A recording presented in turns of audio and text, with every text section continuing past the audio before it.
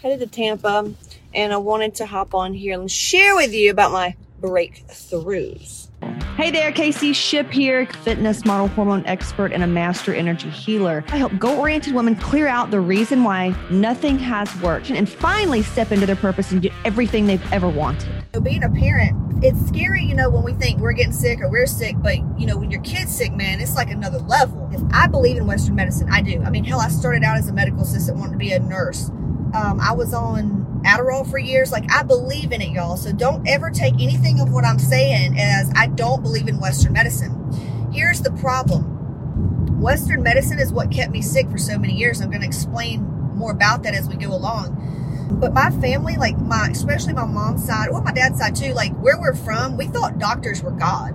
People at where I'm from, if you've got a white coat, you're up there with God. They listen, just end of story. Being a sensitive empath growing up as a kid and, crystal kid or whatever you want to call it, indigo child, whatever, where you pick up other people's shit and you're thrown in the mix with these adults that are just very not aware. They buy into everything the medical community says, blah, blah, blah. And so that being said, there's a lot of fear. Fear comes from the unknown.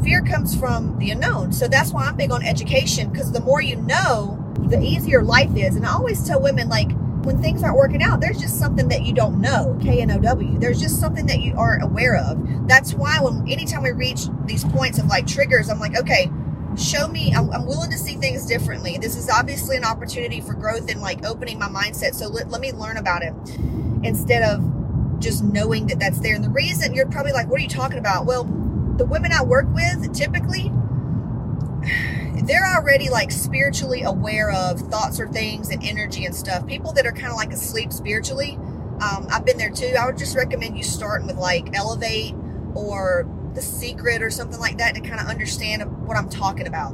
Because I teach this in energy codes and Hot Moms. I have a whole entire course teaching you about energy centers and how to clear your energy, how to heal your own energy, and really rewire how you think and how you be. And even if it's generational shit, you can break the cycle. And I teach you how to do that. Because our realities, we created. So when my kid did all this, I'm like, okay, this is a time to go within. What is it in me that needs to correct and choose another path here? And, I got really, really scared and I was freaking out. I told you what happened last night, my mindset, and I was getting all these breakthroughs. Well, I realized that how I was brought up, which was pretty much in the doctor's office all the time. I was sick all the time. And y'all know my story where they thought when I was an adult, they thought I had diabetes because I had so many recurring yeast infections from prescription of antibiotics. But growing up, I had my tonsils, adenoids out at 6, every little sniffle or snort, I went to the doctor and got an antibiotic because my parents thought doctors were God.